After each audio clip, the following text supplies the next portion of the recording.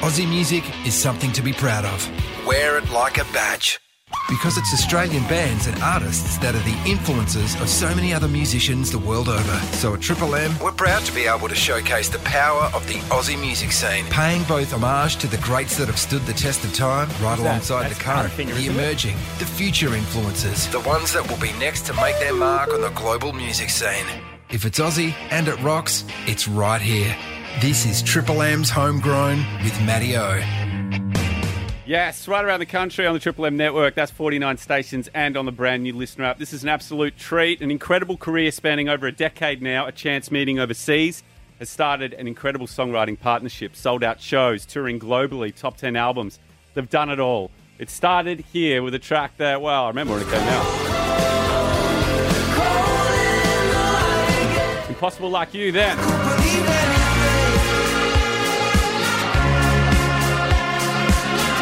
Believe Anything, we heard it earlier. True Lovers, where you been?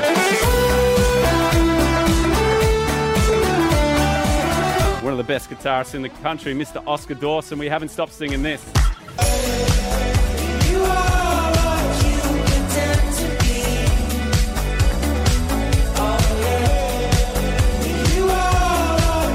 Doesn't stop there.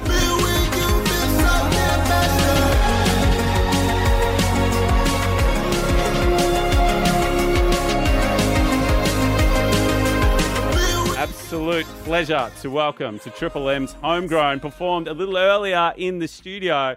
We have Tim and Oscar from Holly Holly. Lads, welcome. G'day. Hey, mate. How are you, Matty? Hey. That was terrifying listening to all our songs like that. Why did you do that to us? I was going to say 10 years. Does that feel like yesterday? Does it feel like a lifetime ago? I forgot about it. It happens, doesn't it? Kind of both. Like, it feels like it just happened, but then you hear those early songs and it's like, oh my God, I haven't heard that one in a while. Yeah. It must be getting harder to put together a set list now, especially with all the new stuff you've given us, like just in the last 12 months. It is tricky. It is like kind of that thing where, you know, you play a headline show and your set is supposed to be a certain length, basically, right? And then it's kind of like, oh, can we add this one? Can we add that one? Can we add that one? Before you know it, you've got a 2-hour set list, you know? And like, for some people, that's desirable, but for some people, it's too much. You know? And I need to wee after 45 minutes. So. And it's like the production and stuff as well. They're like kind of big operations. Like you guys are taking around, you guys got a full band, you got the light show, you got the works. The last tour looked like so much fun. You know, we're talking big crowds. What was it like, you know, one gig like was it the one you played in Northcote, the new theatre there? We played one the Northcote Theatre. That was beautiful. Yeah, stunning theatre. And before that, we would have played the Forum in Melbourne. Dude, unreal. Yeah, and like the Enmore up in Sydney and so on and so forth. Yeah, beautiful venues. Yeah, nice. Yeah. Nice, man. Obviously, I've been a fan of you guys for a while, but I'd like to take it back to the start because I feel the way that you guys met is quite unique. Yes, yeah, it was. We never knew each other. We lived in different parts of the country. I'm from Brisbane, so came up, born and raised in Brisbane, and came up in that really rich music scene there. And Oscar was born and raised in Melbourne. Culturally rich, right? not cash rich. That's right. Of course, like all music scenes. Broke. And so after school, we both decided we wanted to go overseas and do something different. So we both independently organised ourselves to go and teach English in Thailand. Yeah. And so fast forward, we're in a city called Rayong in Thailand. I was quite nervous, by myself, and organised to meet some of the other teachers. And we were like, I'll meet in this McDonald's on this street. And I walked in and there was Oscar Dawson holding a... Big Mac. Holding a nylon string guitar with no case. You know how when you're like when you've got no money, you just have a guitar with no case behind the shoulder. Yeah. I was proper backpacking, and I had like a pad thai Big Mac as well. And I also was holding a nylon string guitar, so it was a bit of a snap kind of moment. Yeah. And for the next 3 months, we taught English and during the day, and then at night we'd play soccer with the local kids and ride motorbikes through the rice paddies and play music. And we're not English teachers. We don't know how to teach English or speak Thai, for that matter. Did you get into Muay Thai when you were over there as well? Did you do any sessions? No. We saw some. Yeah. I was pretty shit scared. Totally. Even the kids doing it, it's full on. Yes. We were teaching these kids, right? And I can't remember how old I was, but I was like an adult. Yeah. And there was this 11-year-old kid who challenged me to an arm wrestle. And a little kid, and I'm like, okay, all right, yeah. Yeah. absolutely smashed me. Oh wow. It was like 3, 2, 1, and he just went crunch, and my yeah. arm was on the table. I couldn't believe it, you know. Yeah. So I'm like, yeah, please don't. Like, I don't want to fight. I don't want to fight. So how did it happen once it left? Like, how did you guys kind of keep in contact? And was there a discussion then to start the band, or was it like you kind of went back and did your own thing? Yeah, totally not. We like went back to our own cities, Nice. and Oscar went and formed the band the Dukes of Windsor. Of course, remember well. And so I was up in Brisbane, and like my friend from Thailand's become like a rock star. And Yeah. I remember the local shop had a billboard, and he was on the billboard, and I was like, it's Oscar. Yeah. He's doing it. And then he was on Absolutely. MTV, and Yeah. it was amazing. And I was just up in Brisbane, like writing folk songs, basically. Yeah, nice. And then it wasn't until much later that I was living in Stockholm in Sweden, and I got a message on Facebook from Oscar saying, hey mate, he was in Berlin with his band, and he was like, I've got to come to Sweden to get a song mixed. Would you have a space on the couch? And so Sick. that was when we reconnected. Yeah, that was like back in the day when Facebook was a bit more socially networked, you know, like a bit more usable. Yeah. And I was like, oh, Tim's in Stockholm. So I was like, Checking in. and I'm broke. yeah. But I got there and he had his guitar and he had a mic out and he's like, oh, I'm doing this thing where I'm making some songs and I'm recording them and like, you want to be, you know, do you want to help kind of vibe, you know? And so still the band wasn't a thought necessarily. Well, no, it wasn't at all, was it really? But we worked on a few songs and then that blossomed and eventually it became Holy Holy. That's so cool. And you both came home kind of around the same time. And when did like gigging start and like prep for an album and that stuff? Yeah, so I went to live in Sweden for a year, and I had this idea that because I didn't have any friends in Sweden and I didn't know anyone, and it was, you know, the Swedish winter's dark, really dark. Yeah. So I was like, all right, I'm going to write a song a month for the year, and then by the end of the year I'll have like an album kind of thing. It was a basic idea. Yeah. And then so when Oscar came to stay on my couch, because I'm a terrible producer, really bad at like using all the software and everything, and Oscar just slipped in just automatically and was like, cool. Yeah. And that first, I had this little sketch of an idea, and suddenly it sounded so great. Yeah. And I was really excited about what Oscar brought to these ideas. And so then I started doing a thing where I would like write a few sketches of songs and then book a cheap flight to Berlin, and then we would spend a few days in Berlin. Oh, no way. That's cool. And we like had bikes. I remember riding, you know, through the streets of Berlin on bikes, and Nice. and then at night like making all these songs. And those songs, kind of a lot of them are on the first album. Yeah, nice. But we've often thought there's something really nice about the fact that there was no intention whatsoever about making a band. It was purely just a writing and exploring and hanging out, like that kind of thing. Yeah, absolutely. Like, I wonder what it would have been like had we been like, hey, let's start a successful band. Like, I don't know if we would have written those songs. No, it would have been totally different, I reckon, if we had that in our heads. Yeah. So it must have been strange when it all kind of started happening. Because I remember I remember when I started seeing Holy Holy everywhere, and then, you know, I'd meet you a few times around the traps. I'm like, man, this is so cool. Like, this is so great. When did you guys kind of realize, like, holy shit, man, like, this is a thing? It's terrifying in a way because, like, when you're writing the songs and you're having fun and you're doing all this stuff where you're on, you know, riding around freaking Berlin or whatever, or back in Brisbane, I came up and we did some recording. It's just fun, right? Yeah. That's the joy part. And then it comes to this point where it's like, okay, we're going to release a song, and which song, and blah, blah, blah. And then it's a song, we released that song Impossible Like You played a snippet of in 2013.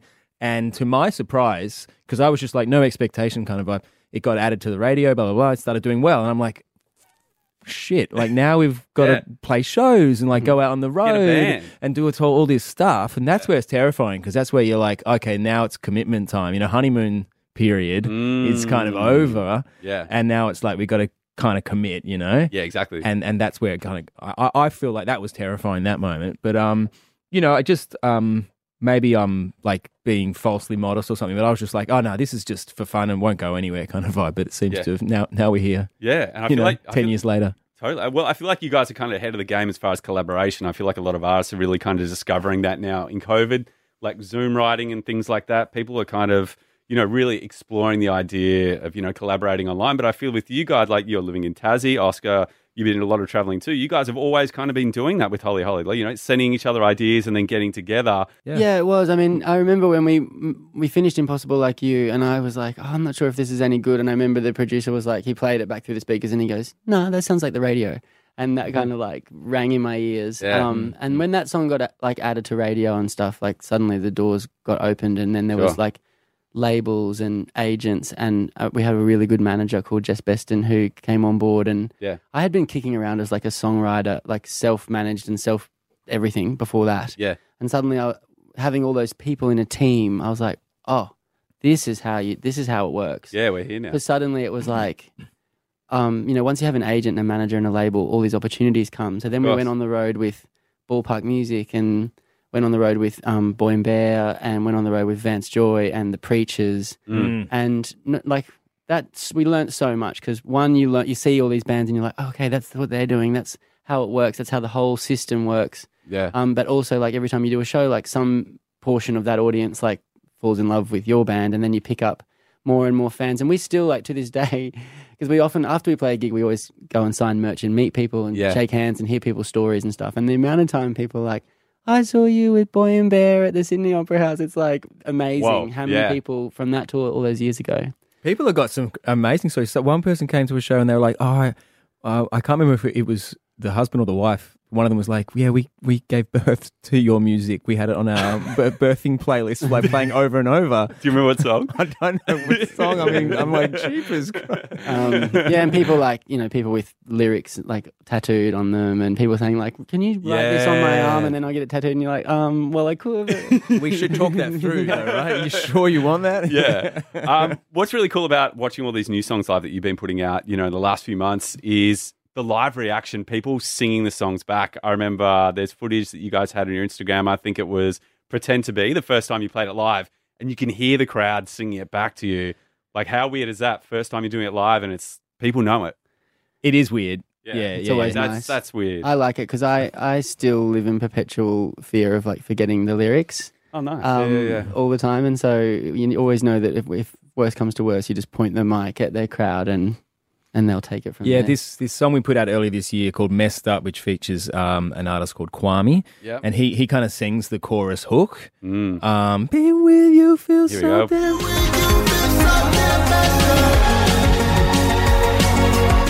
Catchy, dude. So we had him on the road with us. He'd come up on stage and do that song. And I don't reckon he sang that hook once in the whole tour. He would just go mic out to the crowd. And like the very first time we did it, the first time we played the song, I'm like, that's pretty bold because you just don't know what the crowd's going to do. And they did it. They sang it. And I'm like, okay. What we saying? What we saying? And then mic out and they sang it. I'm like, good job, man. I wouldn't have done that. I'd be too scared. You guys have had an incredible career so far, and you've touched on some things. Now, I know we're a bit short for time, so I want to play this game with you. So this is Eddie Current, Memory Lane. And what I've done is I've actually plucked out gigs from your gig history randomly to see what you remember. Now, you've touched on one of them, but I've actually found some others as well. Okay. So we're going to go through your gig history, right? Now, I'd like you to touch on it earlier before, but I'd like to hear a bit more.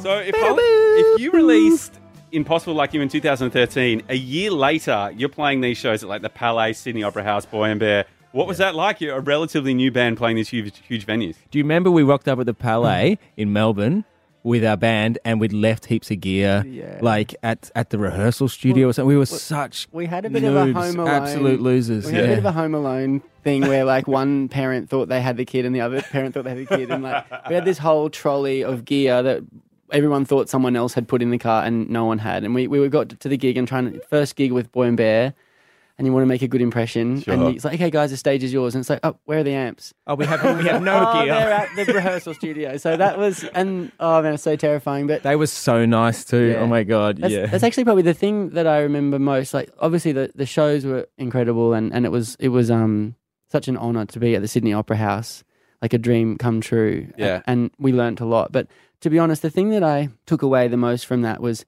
how warm and generous Boy and Bear were as a band. They always had us in you have separate green rooms in those big venues, and it's like one room has Holy Holy written on the door and one has Boy and Bear. And some bands will be like, cool, like you're in your room and we're in our room. But they were always like, oh, hey, come in our room and our rider's your rider. And by the end of the tour, we were like the best of friends and we're playing guitar and singing and sharing demos and things. And they're legends. Sharing demos too, that's cool. And so we really took that blueprint into our band, and so when we take bands on the road, we're always like, hey, like our green room's your green room, our rider's your rider. Like that's actually the best bit about touring is being together with other musicians and sharing all of that. So we learnt a lot from them. And as you do the journey more, you do realize that's actually quite rare.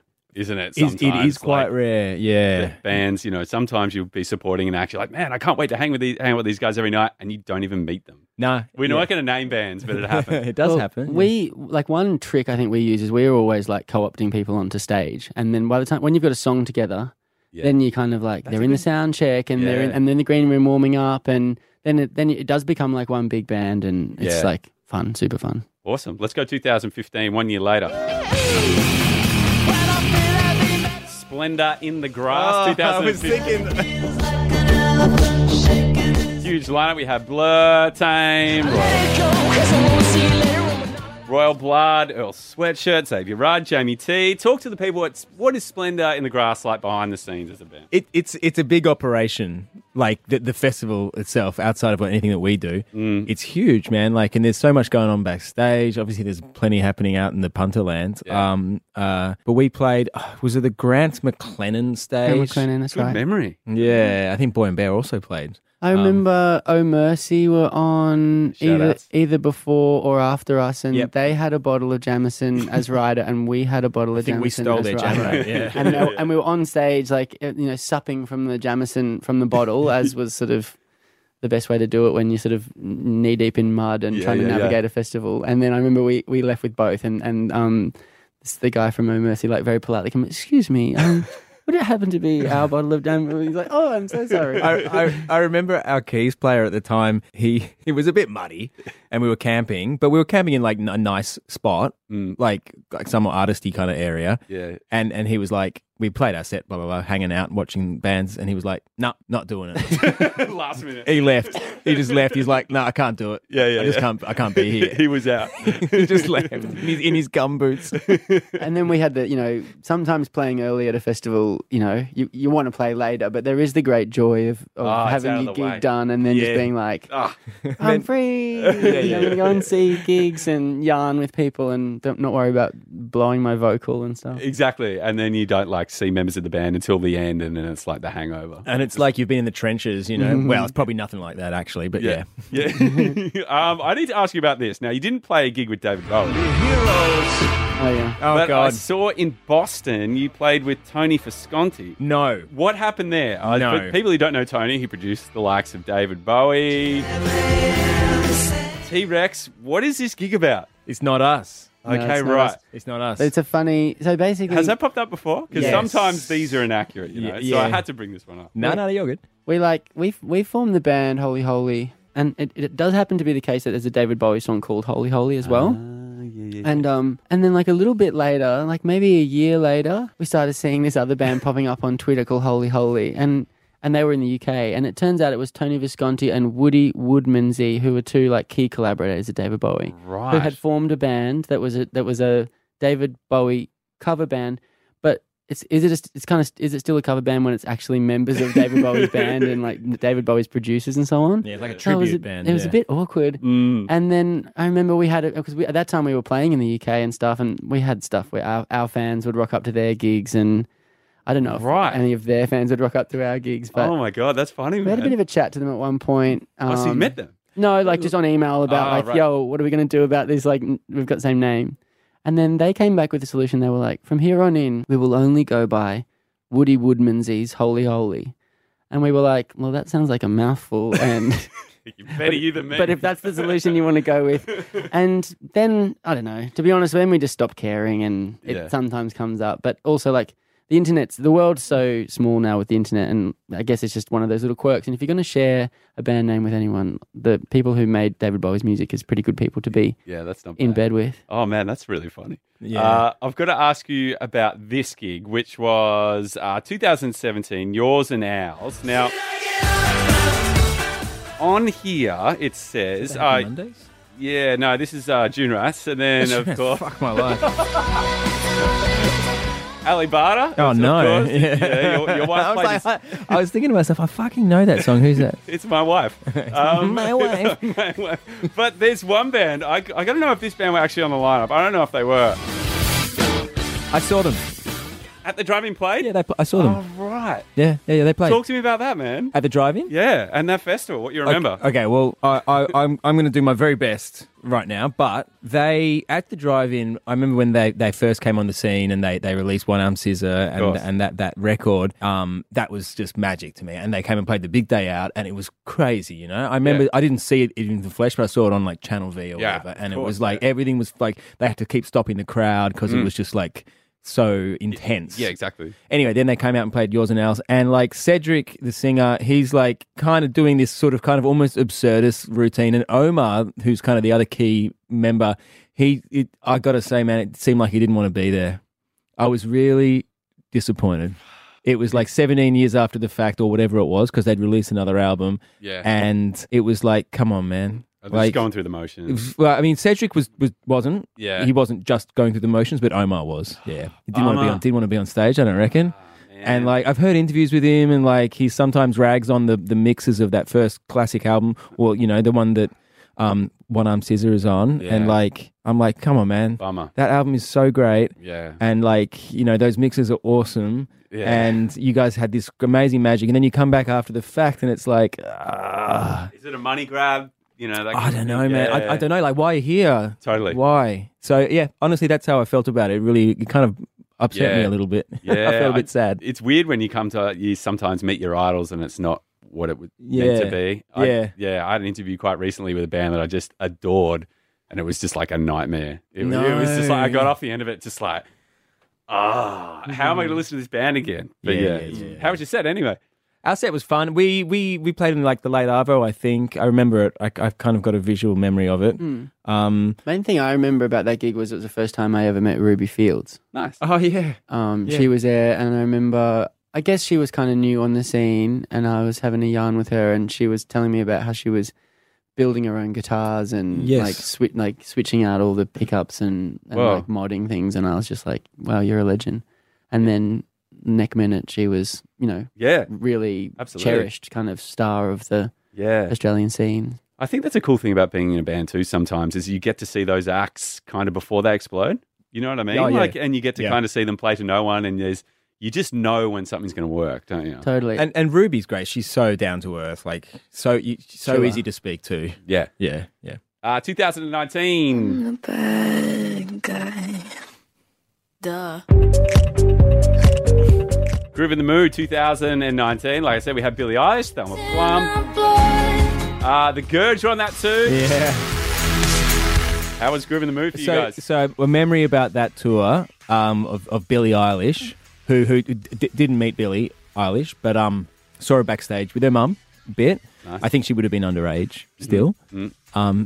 So basically, like, there's one show on Groove in the Mood because it's a regional tour where, like, the whole kind of planning side of it's quite complex. They got to move all these artists and shit around to different parts of the country really quickly. So they charter a plane.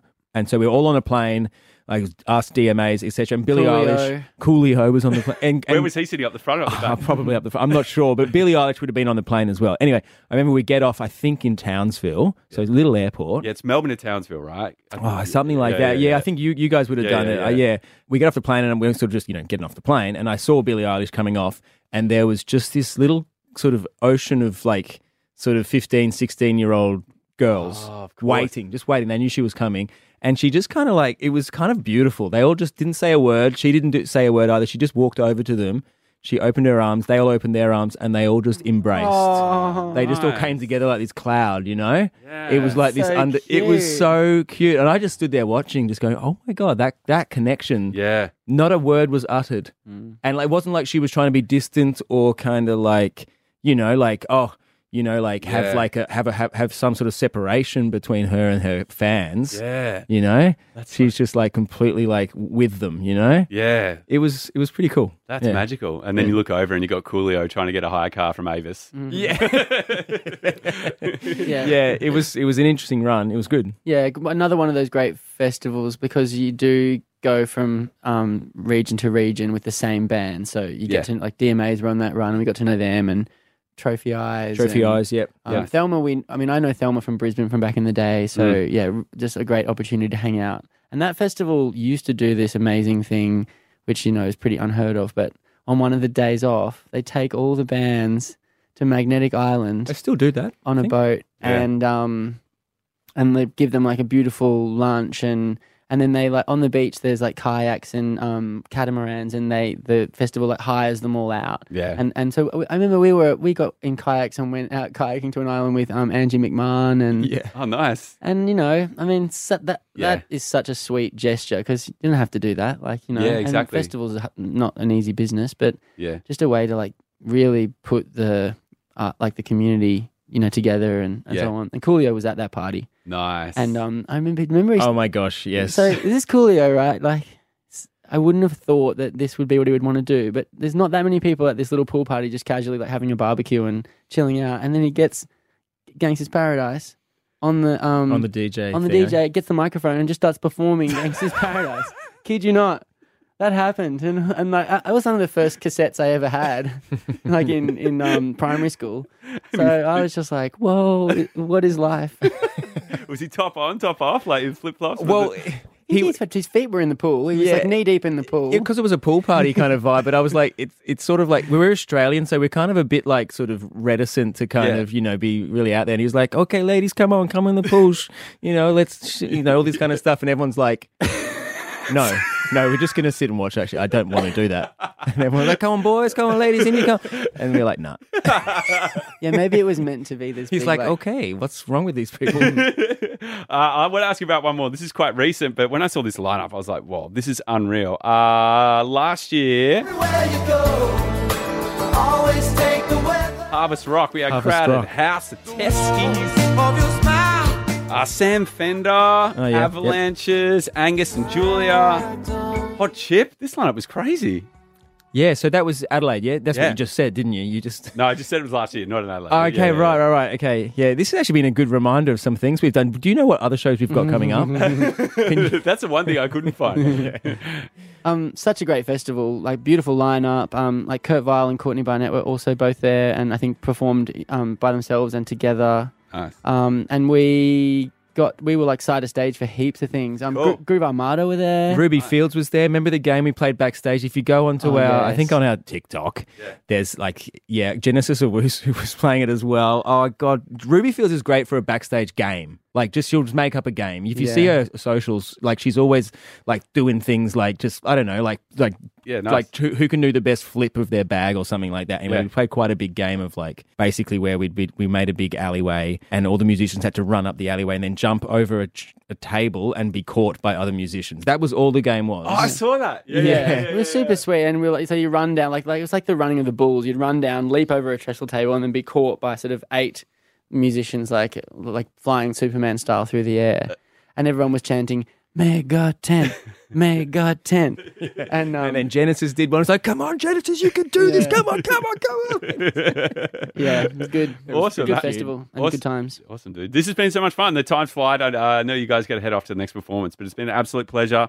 Can't wait to have you guys back in. Loving all the new stuff. Thanks so much. See you live. Thanks, matey. It's been a real treat. We'll see you next time. Thanks, mate. Great chat.